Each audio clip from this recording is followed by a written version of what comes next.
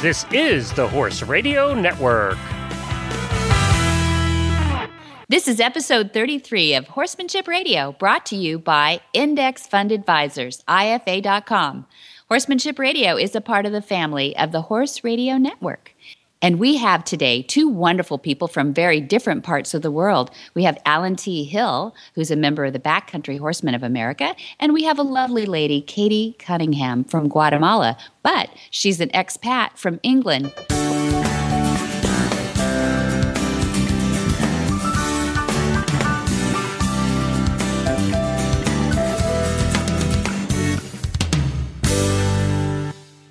This is Debbie Laux, and you're listening to the Horsemanship Radio. Thank you for joining us. Horsemanship Radio airs on the 15th and the 30th of the month, and I have my producer, Glenn, with me today. It was Jen last time. How you doing, Glenn? Good. How are you, Debbie?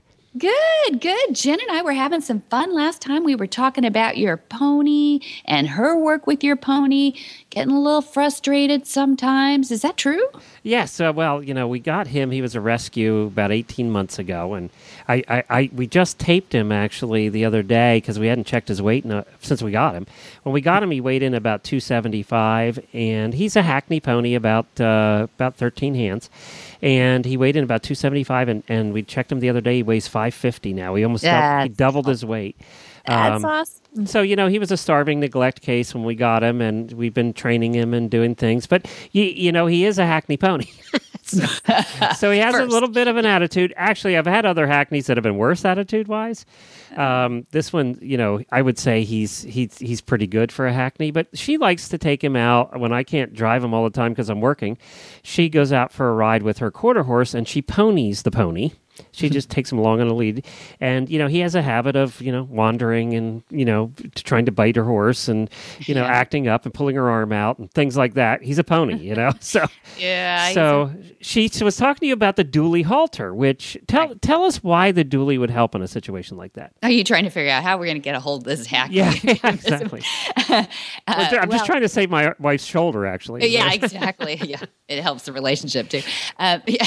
So, the dually halter it's a really simple concept, but it was really handed over to my dad, Monty Roberts, about well over 50 years ago. Oh, gosh, it's well over probably 60 years ago now because he was just a kid. And there was an old man back then, probably younger than Dad is now, but he showed Dad how to do something that we now call a come-along. And it's really just taking a length of rope and twisting around the head. Maybe when you're catching, a wild horse out there and you have nothing more, you don't have the ability to put a halter on.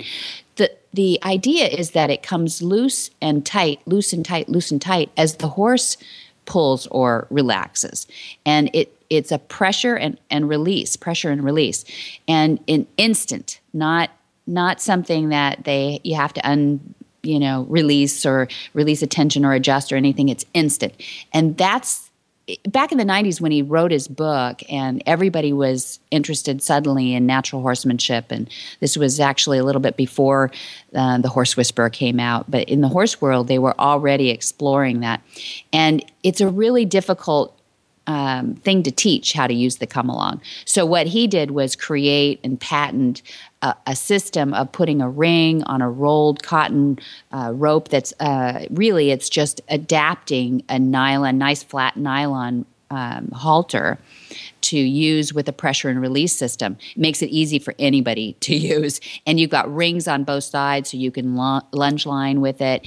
The nice thing is the horse schools himself. You really just walk along. Like if Jen's going to pony along and that Hackney starts to pull back a little bit, she can just wait right there and he'll feel that pressure. And it's kind of like a twist in your sock. It's uncomfortable. It's not pressure like pain. That would be actually the opposite direction that you want to head in. You don't want to cause a fight. So you want to cause something that says, oh, that's uncomfortable. But when I step forward, it gets immediately loose. So it falls into that category of picnic. positive instant consequences and negative instant consequences. And with horses, there's about a 3-second window of instant. Right. Because they won't know why you schooled them 5 minutes later. So you need that instant reward and that instant consequence if they pull or even push, if they're bargy too. It works for that too. So does that make some sense about that pressure and release? Yes, it does. And I think that's going to be perfect for him. Because he's not a bad pony. It's not like we're trying to cure something that's really bad. He's just a curious pony. Yeah. So I think it's going to be perfect. I can't wait to get it. We actually, you were kind enough to send us out, and they come in colors based on size.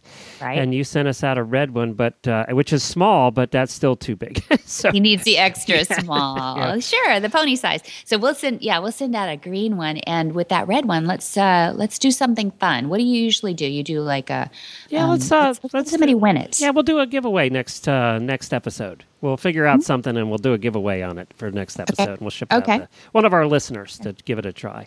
Good. We'll get somebody using it. And that red is it's a yearling, small Arab head kind of size. So somebody it would fit a large pony, like. Ours is 13 hands. It would fit a 14-hand pony really well. There you go. And they're very adjustable. They are very adjustable. That's right. That's right. We put a lot of holes on them because we figure you're going to use them on different. That's a training halter, so you use it on as many horses as will fit in it.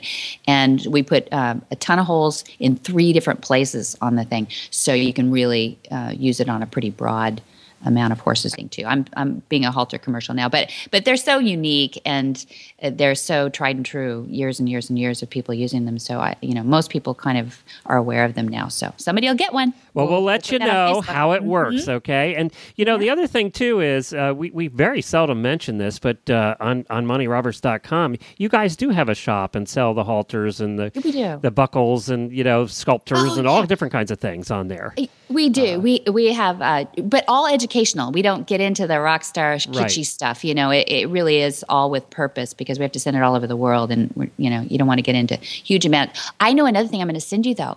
I just thought of it. We have a 17-foot line, which it took us kind of years to develop what the perfect length for a ponying and for training on the trailer, loading. You want some more line in your hand in order for them to be fractious, for them to act up.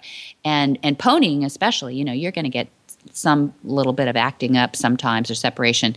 And so we make a 12 and a 17-foot, and then we sell the long lines in pairs of 30. That's, for a 50-foot diameter round pin or wherever you can work in the arena.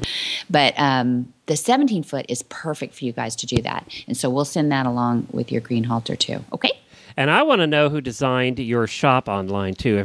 If you haven't gone to MontyRoberts.com and gone to the shop part yet, you have to do that because it looks like a store. It looks like an old-fashioned general store, and you actually highlight and pick the section of the store. You're looking at a store, at a graphic of a store, and you pick that section of the store you want, and it takes you into that section. It is so cool. It looks like you're shopping at an actual store. Isn't that cute? It's pretty neat. It's designed after Dad's little log cabin. He has like an author's cabin, and so it's supposed to look like like an old Western shop like it that. Does. Yeah. It's really good. Whoever did it did a great job. Oh, thank you. That's really cool. nice. Yeah, good. Okay, well, we've got some great people today, and I'm excited to have you hear them and introduce to them too, because we've got a real an old backcountry horseman in Alan T. Hill.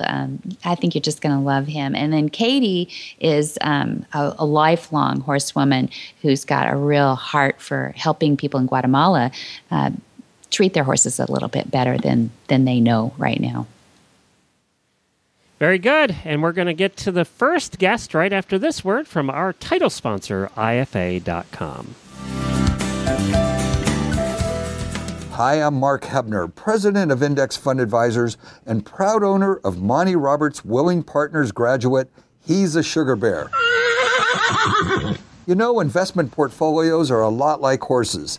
You need to find one that best suits you, your temperament, and your stage of life. Some people might like an energetic horse and an aggressive investment portfolio, while others are more comfortable with a gentle ride and a more conservative investment portfolio. The trick is to find the one that's right for you. That's what Index Fund Advisors is all about, matching people with portfolios, risk-appropriate, low-cost, and globally diversified investment portfolios. You can find the right portfolio for you by taking the Risk Capacity Survey at IFA.com. That's IFA as in Index Fund Advisors.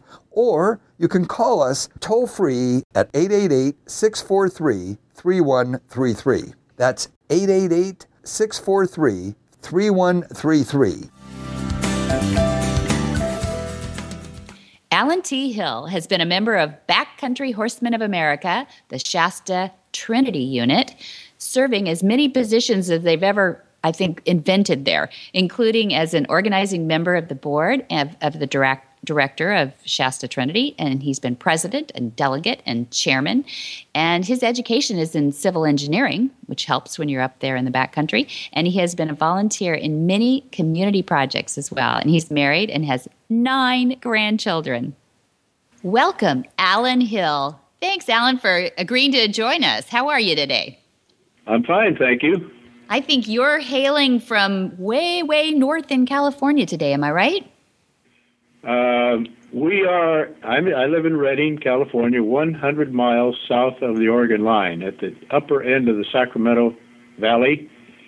Right, we're surrounded by mountains on 3 sides. To the north of us is 14,000-foot Mount Shasta, and the Coast Range is 9,000 to 10,000 on the west side, and of course the northern end of the Sierras is on the east side, with 9,000 to 10,000-foot peaks. So we're right on the upper end of the bowl here. Boy, you are in beautiful country. You know, I knew when I'd have you describe that a little bit, that all those people who just get out there and get on horses and get into the mountains, or all those that have always dreamed of doing it, are just drooling right now, Alan. They love that area. It's just beautiful, and I hope everybody gets to see it sometime in their lifetime. How many hours do you think you've spent in the saddle in your lifetime, Alan? Oh, I don't know. I can't. I've spent a lot. I've been around stock basically all my life. I'm not. I'm an engineer by profession, but I spend a lot of time. I'm semi-retired at this point. I spend a lot of time in the mountains. I have spent a lot of time with stock all my life, so I couldn't begin to tell you the number. It's a big number. Yeah, it's a big number. That's my point, that you've been on the trail a lot in your life and you're dedicated to keeping those trails open. And that's what I wanted to talk to you a little bit about today, because you've been really important in an organization called Backcountry Horsemen of America. And if anybody has not seen that site that's listening to this, they should go on that website, BCHA backcountryhorse.com of America, and see the beautiful country that you are working so hard to keep open. And how did you get involved? How did you first get involved with BCHA? I became involved with the formation of the Backcountry Horsemen of California. We started developing chapters in each of the areas of the state. Our unit, the Shasta Trinity unit, was one of the early ones in the state that was organized. I'll go back to the start of the Backcountry Horsemen of America. It started in Montana, and then there was an affiliate in Idaho, and they still call themselves the Backcountry Horsemen of America. Then the state of Washington formed under the Backcountry Horsemen of Washington. At about the same time, the Backcountry Horsemen of California formed. Okay. So that was 40 years ago. We just had our 40th anniversary. 40. Wow. And the organization has grown now to where it's coast to coast, connected with the states. I think Kansas was the one that plugged the gap between the Atlantic and Pacific. And although we started out in the west, and the west of the Mississippi was a lot of public lands, a lot of public land issues, a lot of access issues, lots and lots of trails with BLM land, Park Service land, and And the Forest Service national parks and national forests were our original focus. However, since we have expanded to the east, we've learned more about the east, the private lands that exist there, and so we are known as the volunteer trail organization, probably one of the greatest contributors of volunteers across the country today. We're very proud of that. We have a fairly small membership of 14,000 people scattered across 27 states.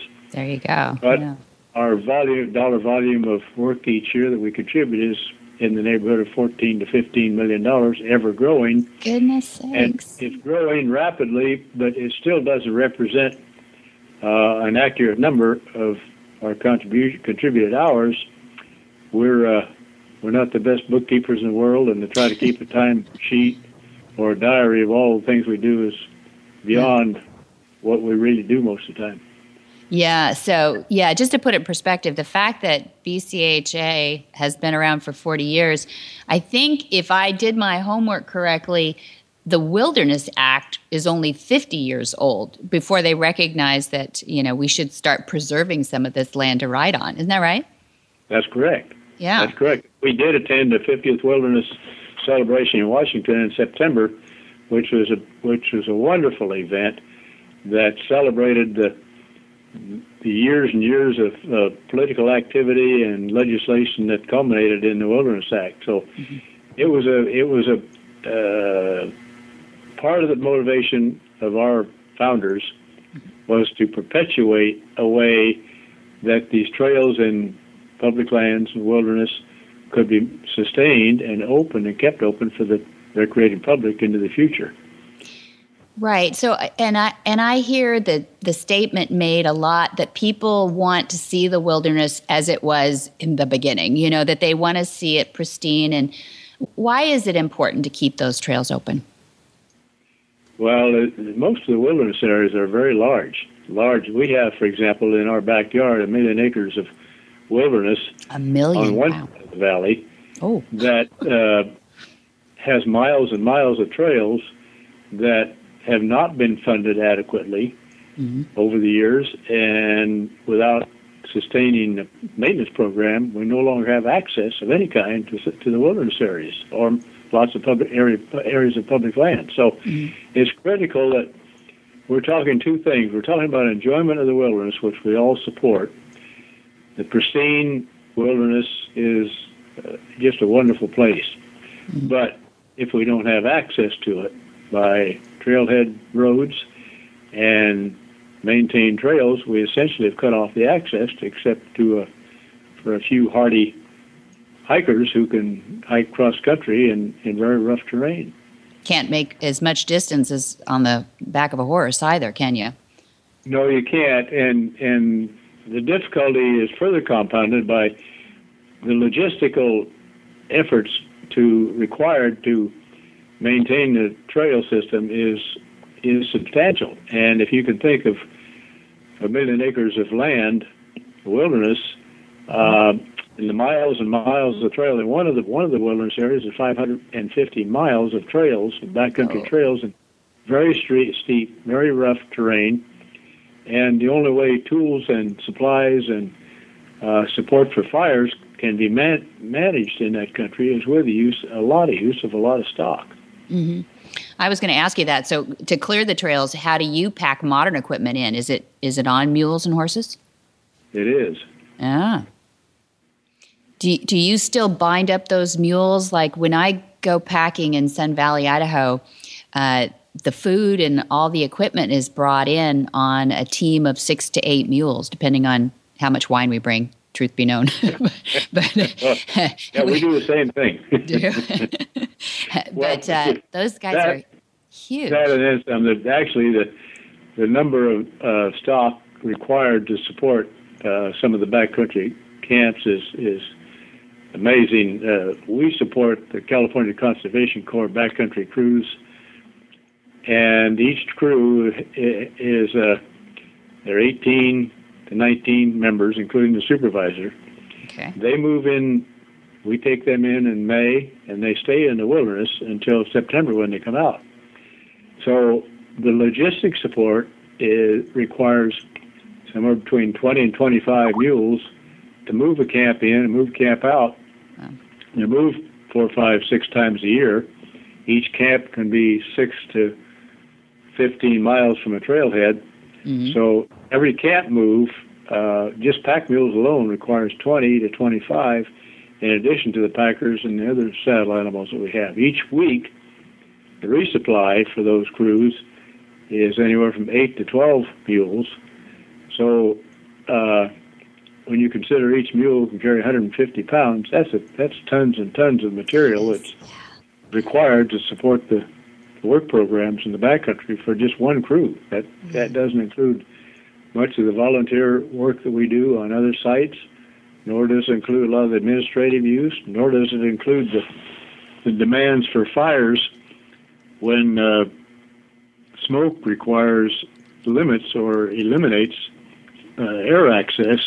The mules are the only source of support for the fire crews. Oh, right. That's true. So do you use exclusively mules then? Am I hearing that? Or are you on horses as well? No, there's horses and mules. Both are used. Yeah. The mules are used primarily. They're the best pack animals there are, and in rough country, they're a lot safer and more sure-footed, in our opinion, than horses are. So it's a matter of personal prejudice. Different parts of the country have different opinions, as you can imagine. But both horses and mules do a lot of packing throughout the country, in particularly in wilderness areas that there's no other way to either maintain or clear trails. How do you train? I'm picturing those big pack mules, and then they're side by side, the trails that we go on. So they're in tandem, and then they're tied together as well. So they're a long train. How do you train those horses to get around those trees? I'm always amazed that they've got these huge packs on, and they seem to swing those tails around just in the right moment, and they don't catch the trees. And how do you do that? Well, we don't use them in tandem. We use them in a single line. They're all tied head to tail. And the way you train them, everybody has their thoughts on that. It's kind of interesting. A lot of the old-timers, of course, use the easy way out, and that was to, when they got a colt that was partially broke and they could put a pack saddle on it, then they would tie some boxes on and turn them loose in a corral and let them bang into fences for a while. I see. Yeah, that makes sense. Yeah. And, the smart ones learned real fast. Yeah. They learned to get out of the way. And then when they're on a trail, you'll watch, and they'll run into a tree, and you holler at them, and they know they've done something wrong. And the smart ones will hit a tree once or twice and 3 times, particularly if they have a wide load. And they'll think, well, this is not fun, and then you'll watch them, and they recognize that, that the wider loads require them to move away from a tree, and it is fascinating to watch them teach themselves how to survive on those tight trails. Yeah, they are amazing, and they're very smart. You're right. It seems like the most natural thing that horses are on trails, and it's always amazing to me that we're having to fight to kind of keep trails open. But if you were king and you could dictate how young horses were trained, would you add trail experience to every horse's repertoire? Oh, absolutely. You can't. It's not fair to people, either people who own the horses or the horses themselves, to take them on some backcountry trails when they haven't had the experience prior to the time they're exposed to those conditions. I mean, animals are smart, but they need to have some experience, and it's not fair to them for people to come to a trailhead, unload a horse or mule out of a trailer, out of a truck, and waltz on up the trail.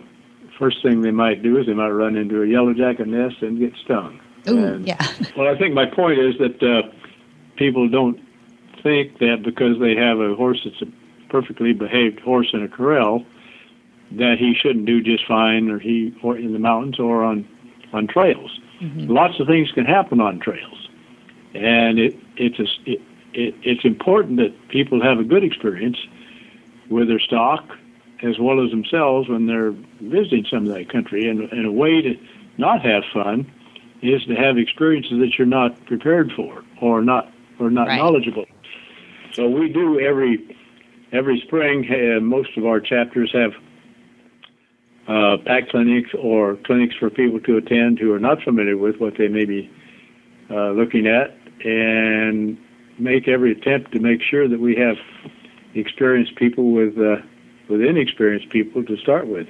Mm-hmm. That's what I was going to ask you about too. Those are good points. I love excitement on the trail, but I don't like unplanned excitement.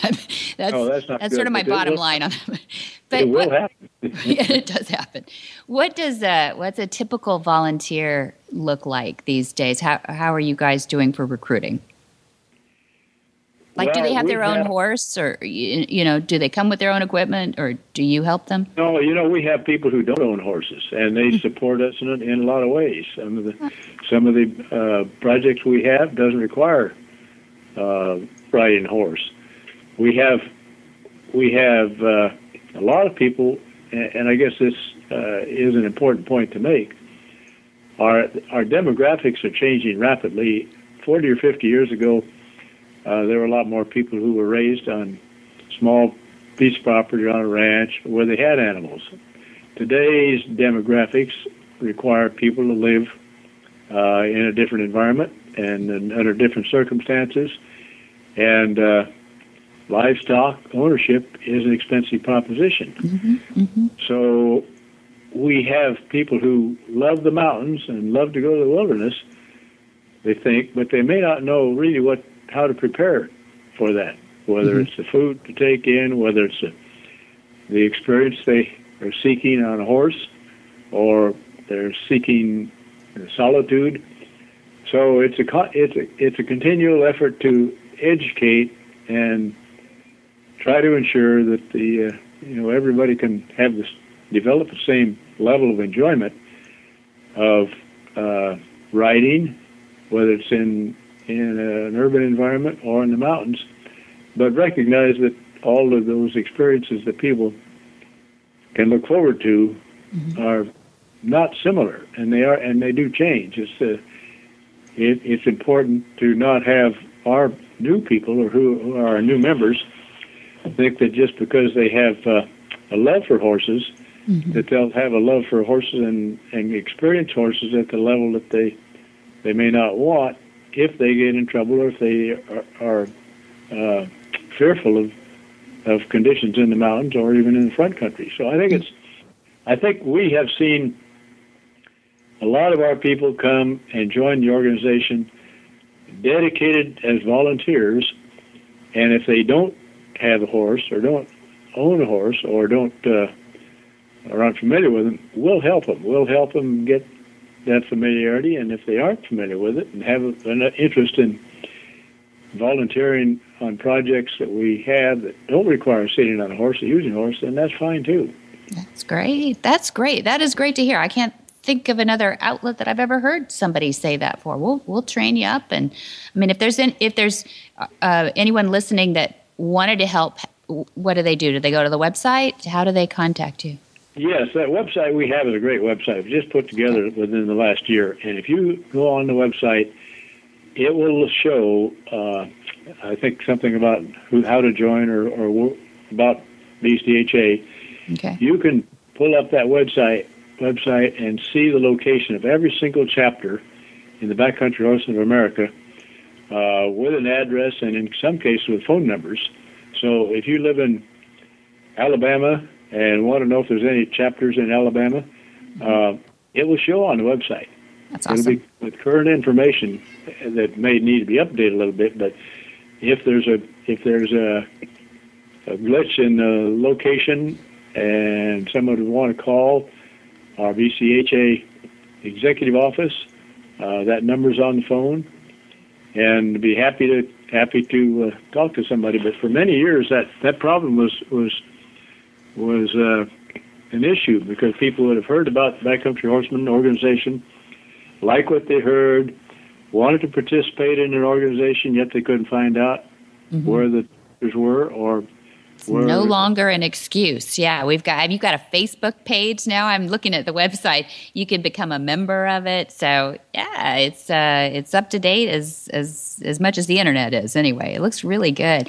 And I just think it's so important that we keep this privilege. It is a privilege, I think, to be out on the wilds. There's over 500 million acres of wilderness in this U.S., and you've got, I think, half of it in your backyard. No, I'm kidding, but that's a lot that you've got in your backyard.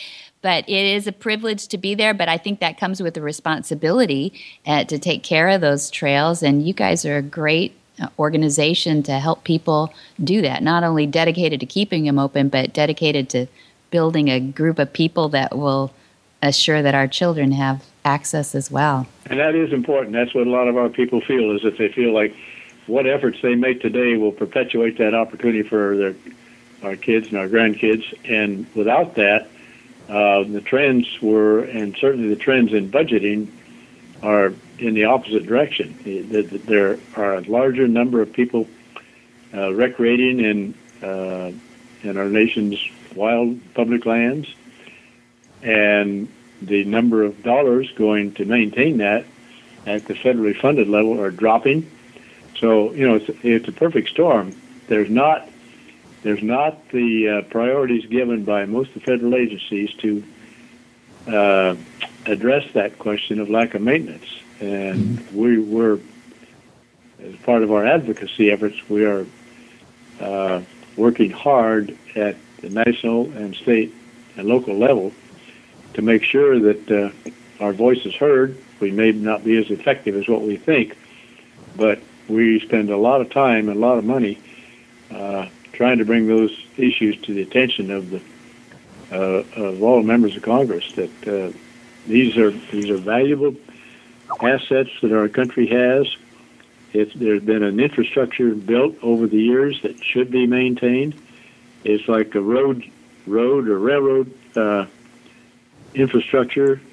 It needs to be there in the first place, and it needs to be continually maintained, or it won't be there.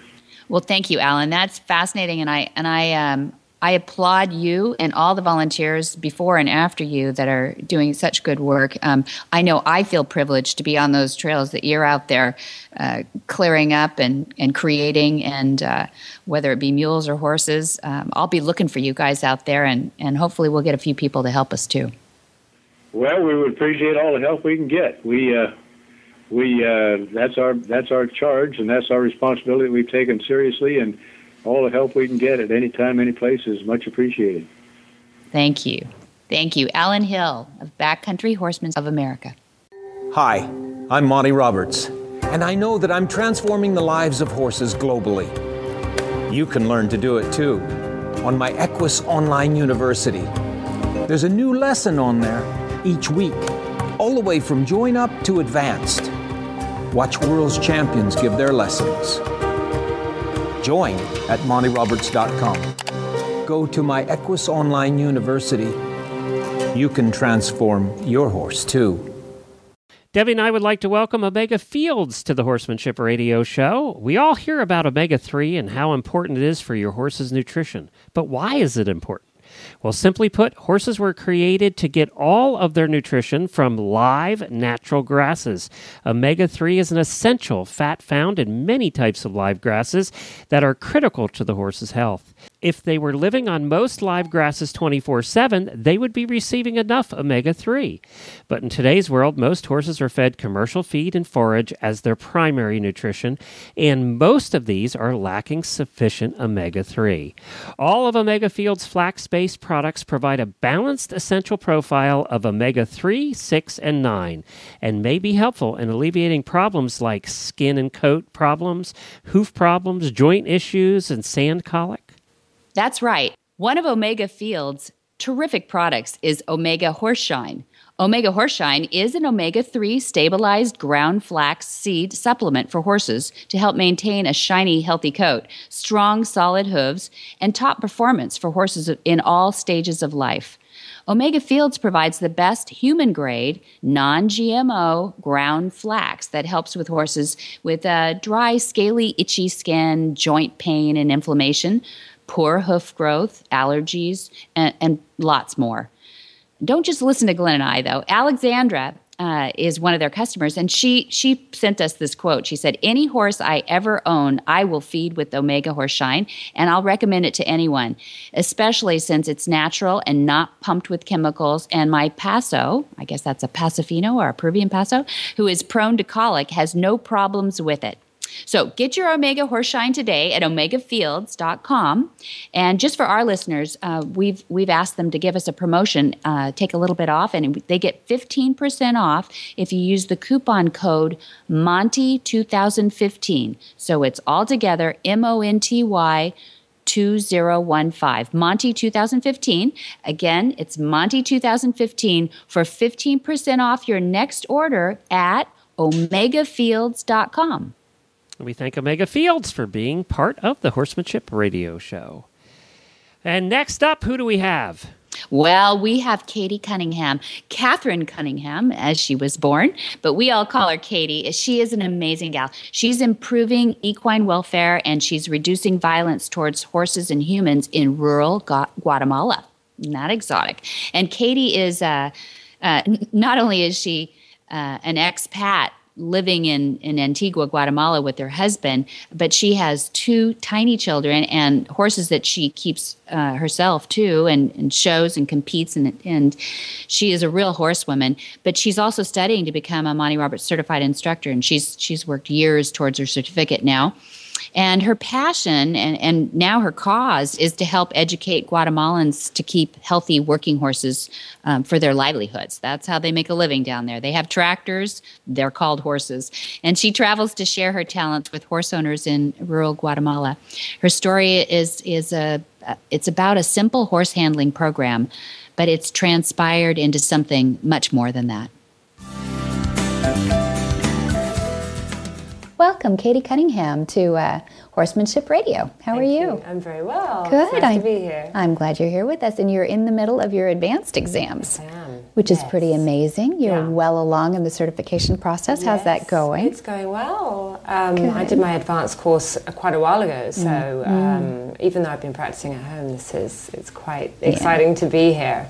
Good. And I came up here to see you all and bring our research results to show you. So I thought, well, we'll do both at the same time. So I was lucky enough to be accepted onto the exams, Yes, very good. And we're all wishing you luck on that too. So did you get the right horses and everything? No, I've had the most challenging, I think, so far, They're picking on you, huh? Right, so touch wood. It's all good. You're very talented. I don't worry about you at all. And we're really excited. And when you say came here, you came from Guatemala. Yes, that's right. Which is not just around the corner. That's a big trip. And you have a couple of kids left at home and a husband. And how's everything going in Guatemala? It's going great. I mean, it's only a 5-hour flight, but it's a world away. It's a world away. It's a totally different world. But I live down there with my family. I'm obviously from the UK, but I've been there for 16 years and have riding stables and have a very nice life. It's a beautiful place, Antigua, Guatemala, a colonial city and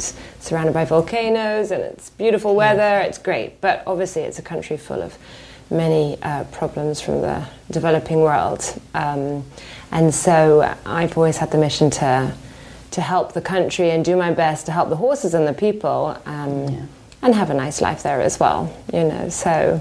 Well, that's what makes you so amazing. You do have a beautiful life. You live in a beautiful area and place.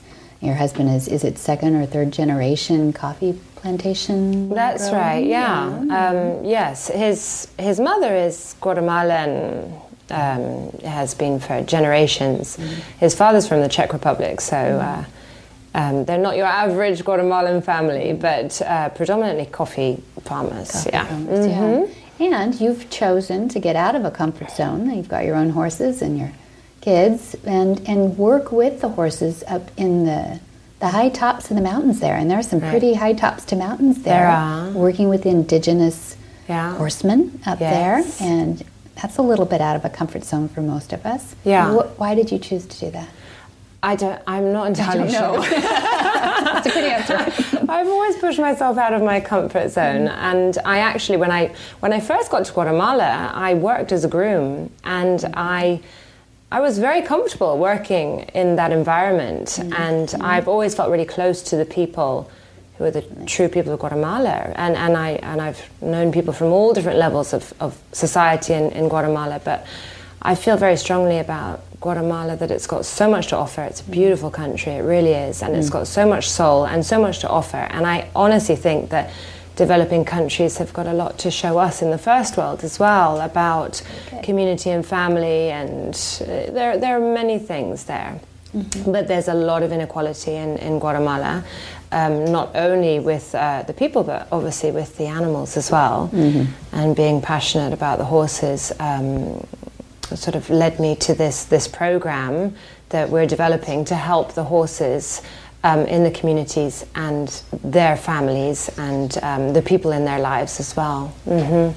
So what kind of horses do they have there? I know it's a working equine for the most part. Is there a breed that we're... Well, they call it criollo, they would say in Spanish, criollo.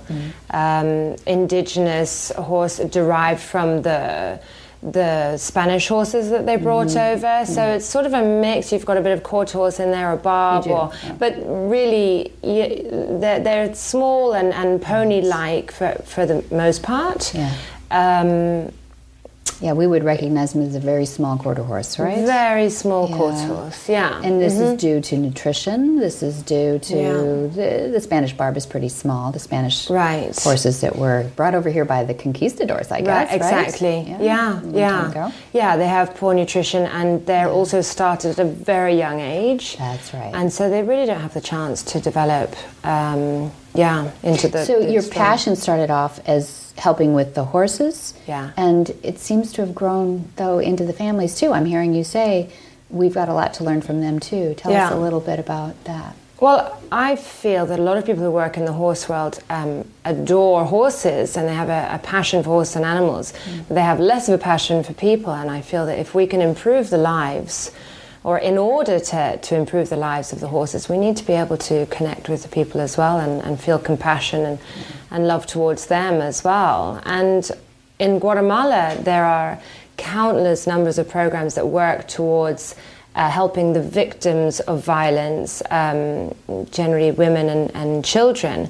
There aren't so many programs helping the perpetrators of violence and generally the men. And I feel that the men have a hard time because they're brought up and from the age of very young, they're encouraged to be aggressive and violent, and that's what they learn, and that's in their blood. And machismo, right? And there's a lot of pressure, and they're expected to be the leaders, and they live a life of fear and violence. A lot of them. And what I've found through the program that we've been doing is that it's a huge sense of relief to them that actually there isn't any need for them to be that violent person, that they can still be the leader and they can still be proud and the man of the house, but they don't need to use violence. And I think that no one's ever shown them that alternative before. That's the light bulb that goes off, is that they can still be in control, but because it is a very, Latin America that I've seen is very male-centric in all the horse industry, which is funny because in the U.S., and even in Europe, you go, and it's a lot of women in the industry that taking care of horses. It's 90% men, or I mean, I'm not saying that official statistics, but what your experience has been, it's definitely. And I think that their alternative to being aggressive is being weak, and they don't want to be seen to be weak, and they can't be weak. I mean, they live a very hard life. They need to be strong. There's been a lot of war going on in that country, a lot of problems. But the family's revenue, their employment is based around horses a lot of times, right? We've got a lot of them depend upon the horse, to carry their crops or to carry their firewood, which is a huge daily task, because actually it's that's their heat. That's their heat, and that's their cooking and what have you. So Their horses generally spend a lot of time carrying wood or carrying crops, or they're used as transport. And occasionally for pleasure as well, but mostly, Good. Well, pleasure in the sense of racing up and down and what have you. I wouldn't say it's so much pleasure for the horse, but pleasure for the people, right? Yeah. So when you go in there and you try to help them, what kind of horsemanship tips are you giving? Mm-hmm. Are you teaching them just the basic nutritions and checking and bringing a vet with you, or are you actually trying to change the methods that they're using? Well, we've been working within the framework of a foundation down there called Equinos Sanos para el Pueblo, which translates to Healthy Horses for the People. Okay. And that's a partner program of the Brook, which is a British equine welfare charity. And they provide a program to help improve the physical equine welfare of the working equines. And they work all over the world. But our idea was to bring in a program that would focus more on the horse handling and natural horsemanship and improving the psychological welfare of the horses. But we work within their framework, and we approached the men basically offering a program to say your horse might work more cooperatively and be a more willing partner through this program. And of course that interests them because therefore they'd be economically better off, etc. Right. So that would grasp the attention of the participants. But obviously they gain much more in the program than just having a more cooperative horse. Yeah. Yeah. Is it done men only so that they don't have this feeling that they're being watched by a bunch of women? And I'm trying to picture, give us paint a little picture of what it looks like when you're working with these people. Because I imagine people can't see you, but you're this tiny little beautiful lady, and in a machismo world down there, how do you tell the men anything? Yeah. Well, we work in a team. And I have my role, and then I have a lady alongside me, Leslie Pies, who's excellent. Yeah. She's sort of the bridge between me and the people, because there's a big cultural divide, and there are often things that just are out of my grasp. But we deal mostly with men, because mostly it's men who look after the horses. Right. And we bring them to our farm, which is in Antigua. It's called Azotea, and we have a riding club in the farm called La Ronda. And they learn the techniques of join-up with our horses. And so they go through that experience. And we also teach them about the nature of the horse, what it means to be a horse. Because actually they refer to the horse as la bestia, the beast, mostly. Oh, they really haven't got an idea of what kind of animal the horse is. And so we teach them the difference between a predator and a flight animal, and actually what it means to be a horse. And the whole concept, we focus a lot about the herd environment and what it means to be part of a herd. And then we make that comparison to our lives in the community as well, and how we could apply those rules in life or life skills to help us live in a more cooperative environment. And they enjoy that a lot. They really understand it. They really understand it, and they can see how it could apply to their lives. But they invite you back, and they want you to, is it an ongoing thing, or is it one and done? How do you? No, I mean, it's what we've been doing is a few sessions in our stables, and then we take a portable round pen up to the community and work with their horses there. So then we have, it's much more challenging, because you're dealing with horses that are not only physically weak, a lot of them are physically weak, but a lot of them are shut down and depressed, and there aren't too many real behavior issues that you come across, or as an aggression and strong characters, because what tends to happen in the community is if they have a problem, they sell the horse almost immediately. And Friday morning is market day, and horses will be, this is something which is a terrible cycle. Horses get passed through so many different hands. So this is one of the things that we're trying to avoid. And trying to teach them that if they start their horse a little bit older and they take better care of them, then the horse is going to last longer physically. and be in a better psychological state to work for them more cooperatively. Yeah. So when you say that they don't have a lot of remedial issues, they don't have a lot of problems, why do they end up getting rid of them then? Are they just... because they don't know how to fix the problem. If there is a problem, they're done. So they'll try and fix the problem with force, and they use some pretty barbaric methods. And one thing that we don't do is we don't judge and we don't criticize in the program because it's the only thing they've ever known. And like I said before, I think it's a relief to them when they see that there is another way to be. So, we're just giving them the opportunity to see that there's another way. But traditionally, as soon as there's a problem, they try and correct that problem through force. And if that doesn't work, then they generally would sell the horse on. And so we try and help them to see that economically that can't be a good idea either, and so we're trying to eradicate that problem and have people who've got more willing partners for a longer time. What's your short-term vision? I mean, like 5 years from now, are they still going to be using horses in the same way? Is it changing?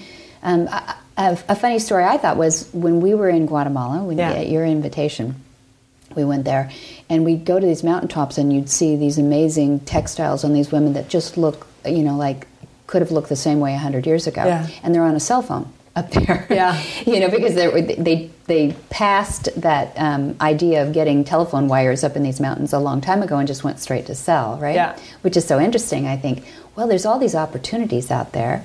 Are they going to just bypass horses quickly here now and start buying tractors?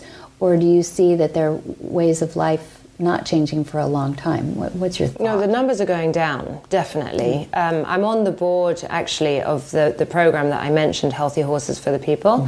And so we were looking at numbers. I can't remember the numbers exactly, but the numbers are going down for that very reason. There's more access, there are more roads, and so there are more vehicles and less horses. Okay. However, in a country like Guatemala, it's so mountainous that there are areas that will always have horses.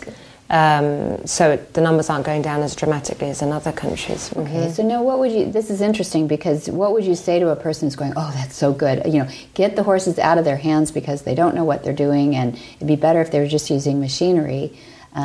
But that does sound like a way of life, a cultural change. Yeah. I don't even know if that's good for horses. What do you think? Well, I think I was mentioning this earlier, that I always say to the men, if I was a horse, I'd rather be a working equine that's well taken care of than a sport horse who maybe physically is in a better condition, but actually isn't happy in its daily life, because there are cases of people who have lovely relationships with their working horse, their working equine, because there are donkeys and mules out there as well. Right.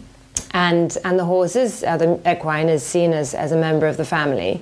And so that's what we're trying to encourage, because that's like I said before, they've got a lot of things to teach us as well, and it's very humbling to visit sometimes these families who have a very nice family tradition, and they take care of their animals, and they live in a beautiful agricultural setting, they work hard, but they've got very strong values. And sometimes I think, who are we to come in and say we should change it? Actually, no, this is a great model, but we'd like to see more of that and less of the abuse. So there is definitely light at the end of the tunnel. It's definitely achievable.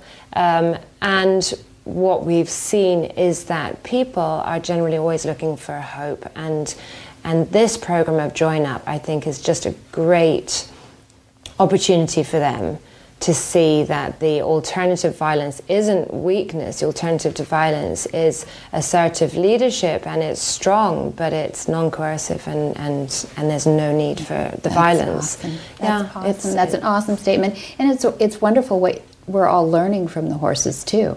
I don't know that we would even have conversations like this 50 or 100 years ago, right, of what the horse is giving back to us and what we're recognizing in a cooperative herd, and all the analogies that you can use with these people. Oh, they're endless. Endless, yeah. That's awesome. I think there are lessons there for everybody. And you're going to change generations now, because I know that there are children involved a little bit peripherally in the program, which is great. Yeah, absolutely. Yeah. So we need to set up like an evaluation system to go back and see how people are doing. Okay. But we did see in our program that it affects people who have experience with horses and people who have no experience with horses. Oh, that's great. And what our research is hoping to show is that we can reduce violence and abuse not only towards the horses but towards the people too. And that really led us on to think, we're in a developing country which is full of organizations that strive to reduce violence and strive to improve gender equality and improve youth at risk and these various programs. A lot of them haven't had the success that they've wanted to, and the people that I've spoken to in these programs who hear about these more groundbreaking methods of reducing violence absolutely jump at it. They love the idea of it because there's only so much more you can do, or the more they've been doing. They hold workshops and they discuss violence reduction and they have various different exercises and what have you, but the experience that someone might feel going through the join-up experience with a horse and discovering for themselves, the whole concept about them discovering it for themselves, that they don't need to use violence, is really key. And we refer to the embodied experience, not feeding information to our participants, but allowing them to feel it physically, as in be in the round pen with a horse, be more present and more focused than maybe they've ever been in their life, because it's a very intense experience for people, particularly if they're not used to big, larger horses, and allow them to feel it and then make the discovery themselves. So this is why we're excited to bring this program to violence reduction programs, particularly in the NGO field, in the field of non-profit organizations. Right. So what you're saying too is that there's a lot of organizations that have been going down there for a long time. And this is just way out of the box, and it's getting results pretty darn quickly. So what are you doing with the information that you're learning and quantifying? Well, this is why we're here today, or in the next couple of weeks. My colleagues will be coming up from Guatemala, and we're going to present the research results. I'm so excited to hear. I'm excited too, And then those research results will be published, hopefully, in the next few months. So Judith Gibbons, PhD, is our head researcher, and we're very lucky that she's basically facilitated this research. But our principal question, let me see if I can remember it correctly. The mission statement is... Okay, can we improve physical and psychological equine welfare through a join-up program that aims to improve behavior and attitude towards violence? I might not have got that but it's pretty much though. No, that's excellent. That's excellent. So you're going to get into real solid facts and figures, and that's what Judith and you are presenting. Okay, so this is something that we're here to discuss and propose different ideas, but what I'd like to see is us proposing these or presenting these research results at conferences on the international level, and then present the idea to organizations that work in these fields, not only of equine welfare, but also of violence reduction, youth at risk, gender equality, and non-aggressive leadership, because that's essentially what it's all about. Excellent. And if we can work within the framework of organizations that already are striving towards those goals, then you're halfway there already. Excellent. And they're out there. The Child Fund International, we know Melissa Lindros from, and you're working with some big ones too, Peace Corps and there's any number. We've brought an example, a few examples of organizations, but I think because of Guatemala's history and because of its geography being so close to the States as well, and particularly its political history, there's a lot of interest in Guatemala. So we have hundreds, actually, of organizations that work down there for one thing or the other. But I really don't know the number off the top of my head, but I'd say that it's close to 100 organizations that work towards violence reduction one way or the other. That's great. Yeah. It's great that you can now mobilize those. If this is a program that they could pick up and run with, and it's not it's not rocket science. This is something that people who are really even non-horse people can actually grasp it pretty quickly, I think, too. So you could get a lot of help. What would you want somebody to do to help you if you had help? Are you looking for volunteers? Are you looking for more funding? What do you need? Well, at this stage, we have all the ideas that we obviously need to define of how it's going to be done, but nothing will be done without the funding, obviously. Yeah, so there you go. That's one big topic that we have to discuss in the next few days, is how we're going to raise the funds to get it off the ground. And I would say if anyone wanted to get involved at this point, maybe to go through Join Up and to contact the Join Up offices. And then in the next few months, we'll be setting something up more official in Guatemala. But literally in the next couple of weeks, we want to define a few things to be able to make those formalities. Excellent. The Guatemala Project, we'll have them earmarked for that. Great. That sounds great. Well, thank you, Katie, for joining us today and sharing your horsemanship and your passion more than anything. So much. We look forward to hearing about this presentation and the IRB and what you're going to do with it. And as soon as it's published, we're going to have you on again if you will come back. Yeah, absolutely. Okay, thank you.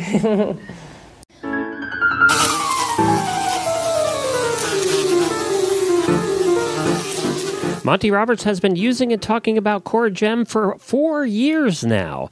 CoraGem is one of the leading suppliers of Brazilian killer bee propolis, both in liquid and cream.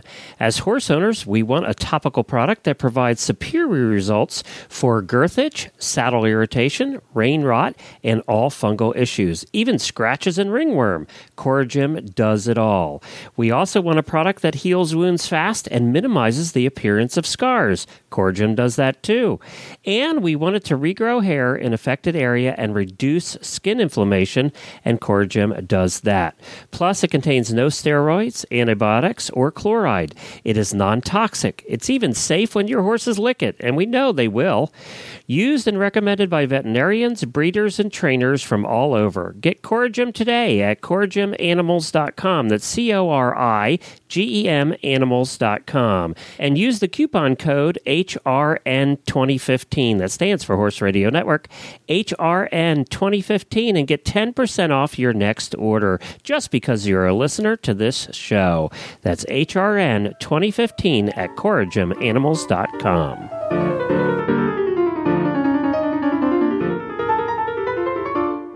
Our trainer's tip this day is on backing up for better ground manners. And we had Judy Lemsky. She was the winner of the Picasso Award for outstanding sportsmanship in the ACTA competitions on her American Paint Picasso, whose name is now endowed forever on the Picasso Award.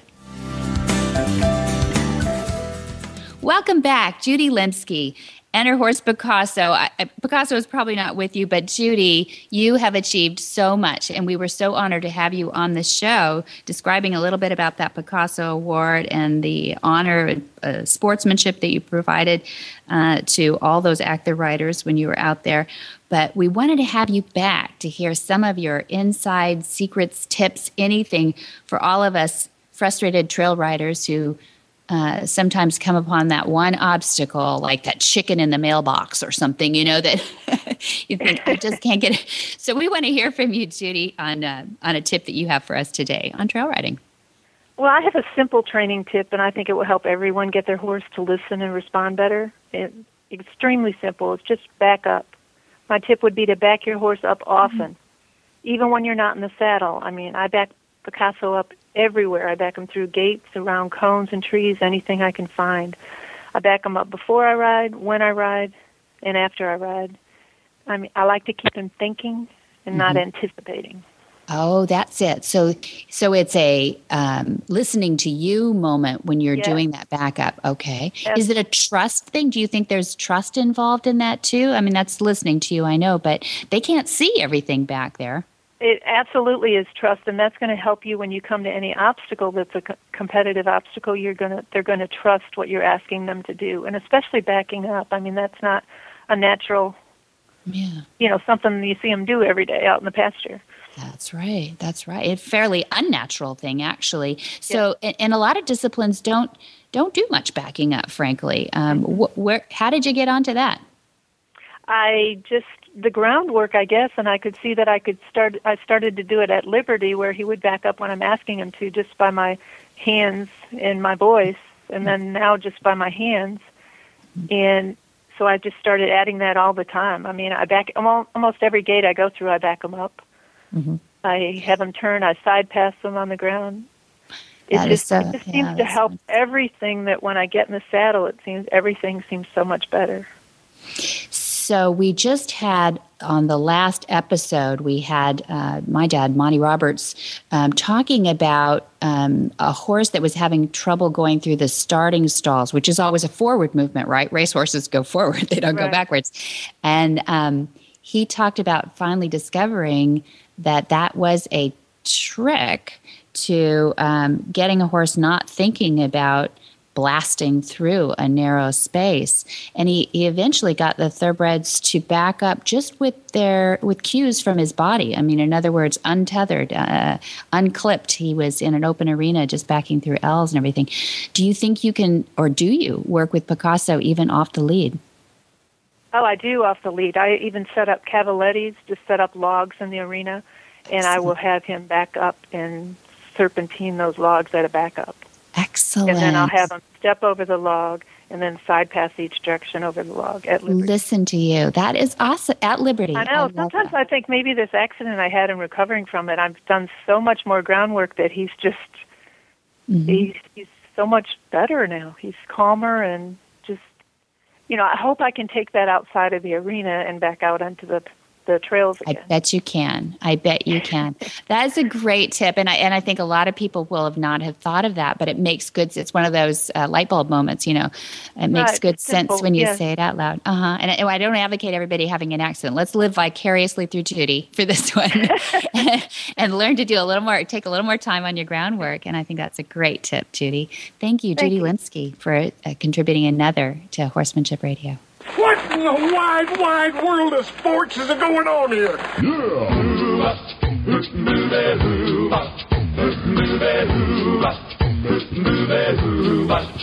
Where in the world is Monty Roberts? Monty is looking forward to meeting some new friends, two-legged and four-legged, in Solvang, California, February 14th. Boy, as you hear this, get on that phone. There is a Valentine's Day version of the Night of Inspiration at Flag Gazette Farms in Solvang, California. It's a Monty demonstration of join up and a barbecue and telling stories all night. It's really fun. And then February 21 and 22, we just added a Riding with Respect horsemanship clinic with Monty Roberts, again at Flag Gazette Farms in Solvang, California. That's a Saturday and a Sunday. Bring your own horse or ride a willing partner's horse that you can use there, and auditors are also welcome. So we got something for everybody there. March 14th, then he travels over to Arizona, and he's going to have a tour demonstration there. Then March 24, 26, 28, he will be in all over England. So he's got 3 tour dates there in England. And then he hops over to a little country called Hungary. And that's April 11 and 12 in Hungary for a special weekend clinic hosted by his certified instructors there. Wow. Busy, Monty, busy. And you can see his entire schedule at montyroberts.com, or you can give them a call at the office at 805-688-6288. And for details about today's show, go to horsemanshipradio.com, where you can find links, photos, and more information about our guests. And we also love your feedback. You can follow us on Facebook, facebook.com/Monty Roberts, or at Twitter at twitter.com/Monty Roberts. And the easiest way to listen to the shows is the app, the Horse Radio Network app. You know that now, just did the numbers, 60% of people now listen on their phones through the app. So we're very happy with that, and we've doubled the number of countries listening now to 92. So we have people in 92 different countries that listen to our shows. Just go to the iOS or Android App Store and search for Horse Radio Network. You'll find the Horsemanship Radio Show right on there. Terrific. And many thanks to our sponsors. Be sure that you see all and visit all the other great shows on the Horse Radio Network at www.horseradionetwork.com. And until next time, have many happy horse hours.